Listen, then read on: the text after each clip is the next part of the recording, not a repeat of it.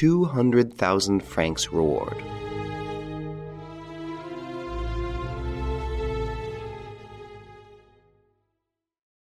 And the proceeds of the sale, I added, are to be paid over at once. The papers say that the princess will have her money tomorrow. Only, frankly, I fail to see the connection between this story, which you have told very well, and the puzzling sentence. Lupin did not condescend to reply. We had been walking down the street in which I live and had passed some 4 or 5 houses when he stepped off the pavement and began to examine a block of flats not of the latest construction, which looked as if it contained a large number of tenants. According to my calculations, he said, this is where the signals come from, probably from that open window. On the 3rd floor? Yes.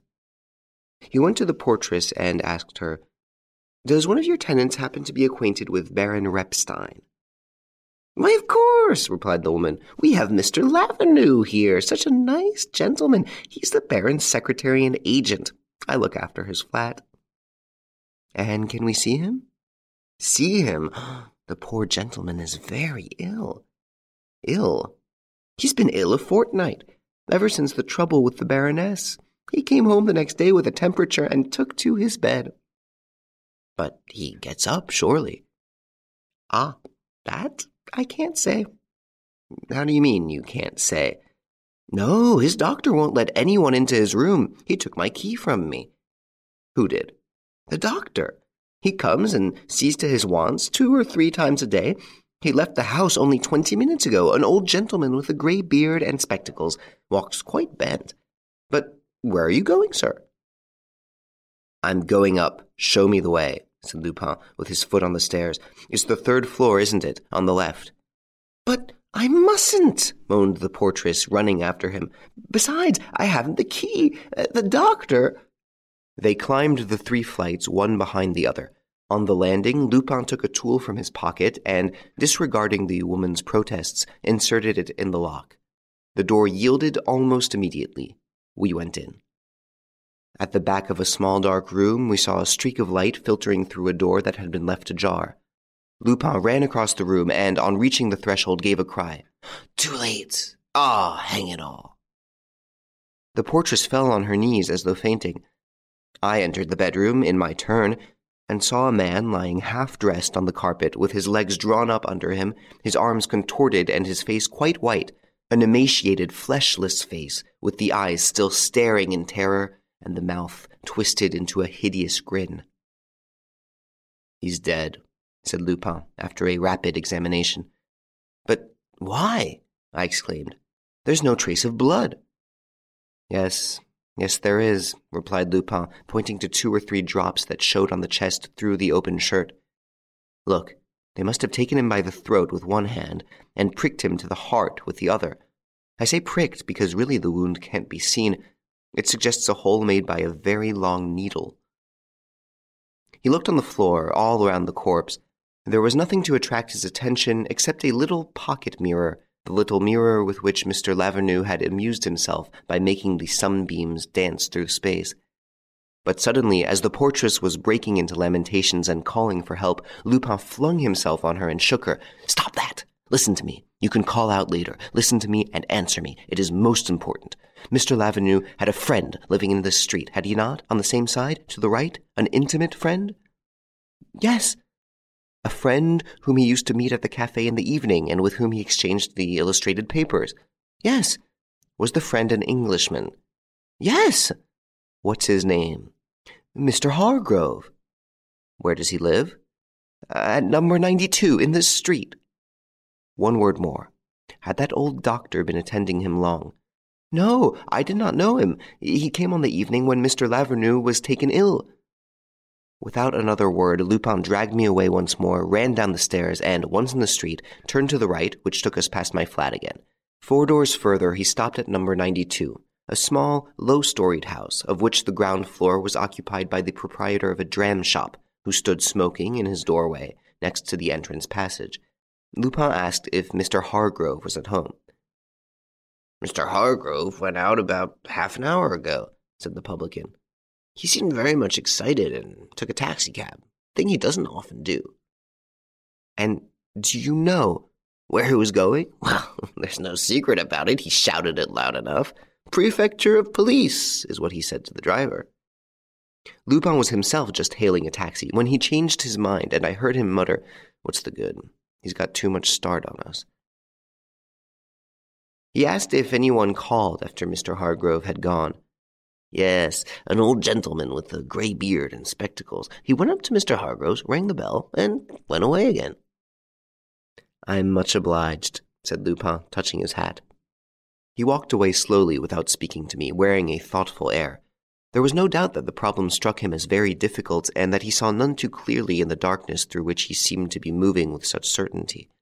He himself, for that matter, confessed to me, "These are cases that require much more intuition than reflection, but this one, I may tell you, is well worth taking pains about." We had now reached the boulevards. Lupin entered a public reading room and spent a long time consulting the last fortnight's newspapers. Now and again he mumbled, Yes, of course. It's only a guess, but it explains everything. Well, a guess that answers every question is not far from being the truth." It was now dark. We dined at a little restaurant, and I noticed that Lupin's face became gradually more animated. His gestures were more decided. He recovered his spirits, his liveliness. When we left, during the walk which he made me take along the Boulevard Haussmann toward Baron Repstein's house, he was the real Lupin of the great occasions, the Lupin who had made up his mind to go in and win. We slackened our pace just short of the Rue de Courcelles.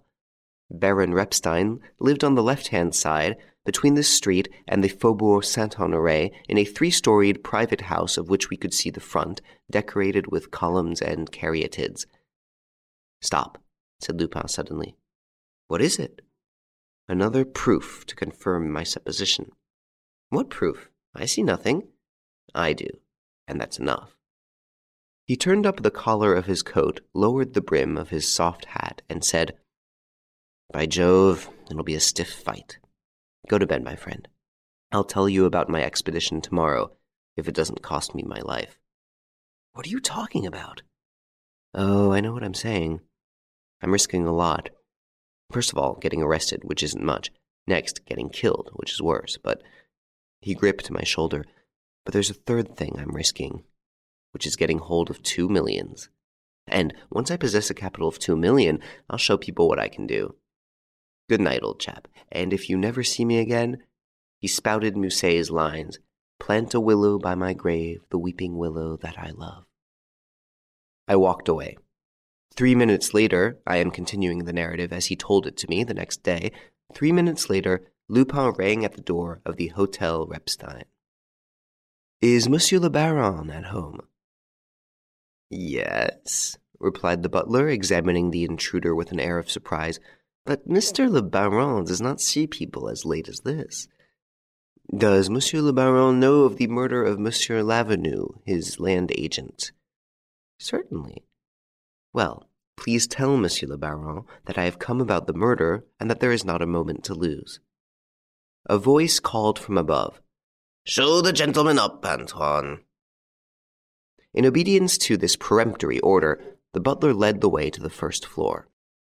In an open doorway stood a gentleman whom Lupin recognized from his photograph in the papers as Baron Repstein, husband of the famous Baroness and owner of Etna, the horse of the year. He was an exceedingly tall, square-shouldered man. His clean-shaven face wore a pleasant, almost smiling expression, which was not affected by the sadness of his eyes. He was dressed in a well-cut morning coat, with a tan waistcoat and a dark tie fastened with a pearl pin, the value of which struck Lupin as considerable. He took Lupin into his study, a large 3-windowed room lined with bookcases, sets of pigeonholes, an American desk, and a safe. And he at once asked, with ill-concealed eagerness, "Do you know anything?" "Yes, Monsieur le Baron." "About the murder of that poor Lavenue?" "Yes, Monsieur le Baron, and about Madame la Baronne as well." "Do you really mean it? Quick, I entreat you." He pushed forward a chair. Lupin sat down and began, "Monsieur le Baron, the circumstances are very serious. I will be brief." "Yes, do, please." "Well, Monsieur le Baron, in a few words, it amounts to this.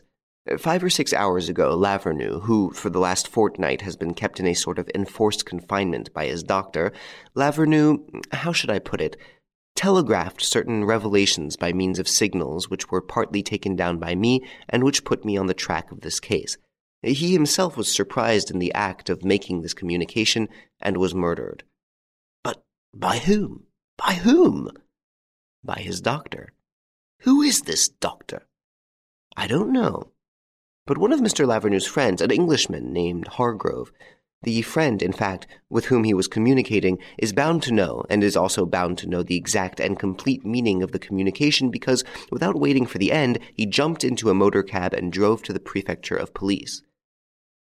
Why? And what was the result of that step? The result, Monsieur le Baron, is that your house is surrounded. There are 12 detectives under your windows. The moment the sun rises, they will enter in the name of the law and arrest the criminal. Then is Lavernoux's murderer concealed in my house? Who is he? One of the servants? But no, for you were speaking of a doctor. I would remark, Monsieur le Baron, that when this Mr. Hargrove went to the police to tell them of the revelations made by his friend Lavernoux, he was not aware that his friend Lavernoux was going to be murdered.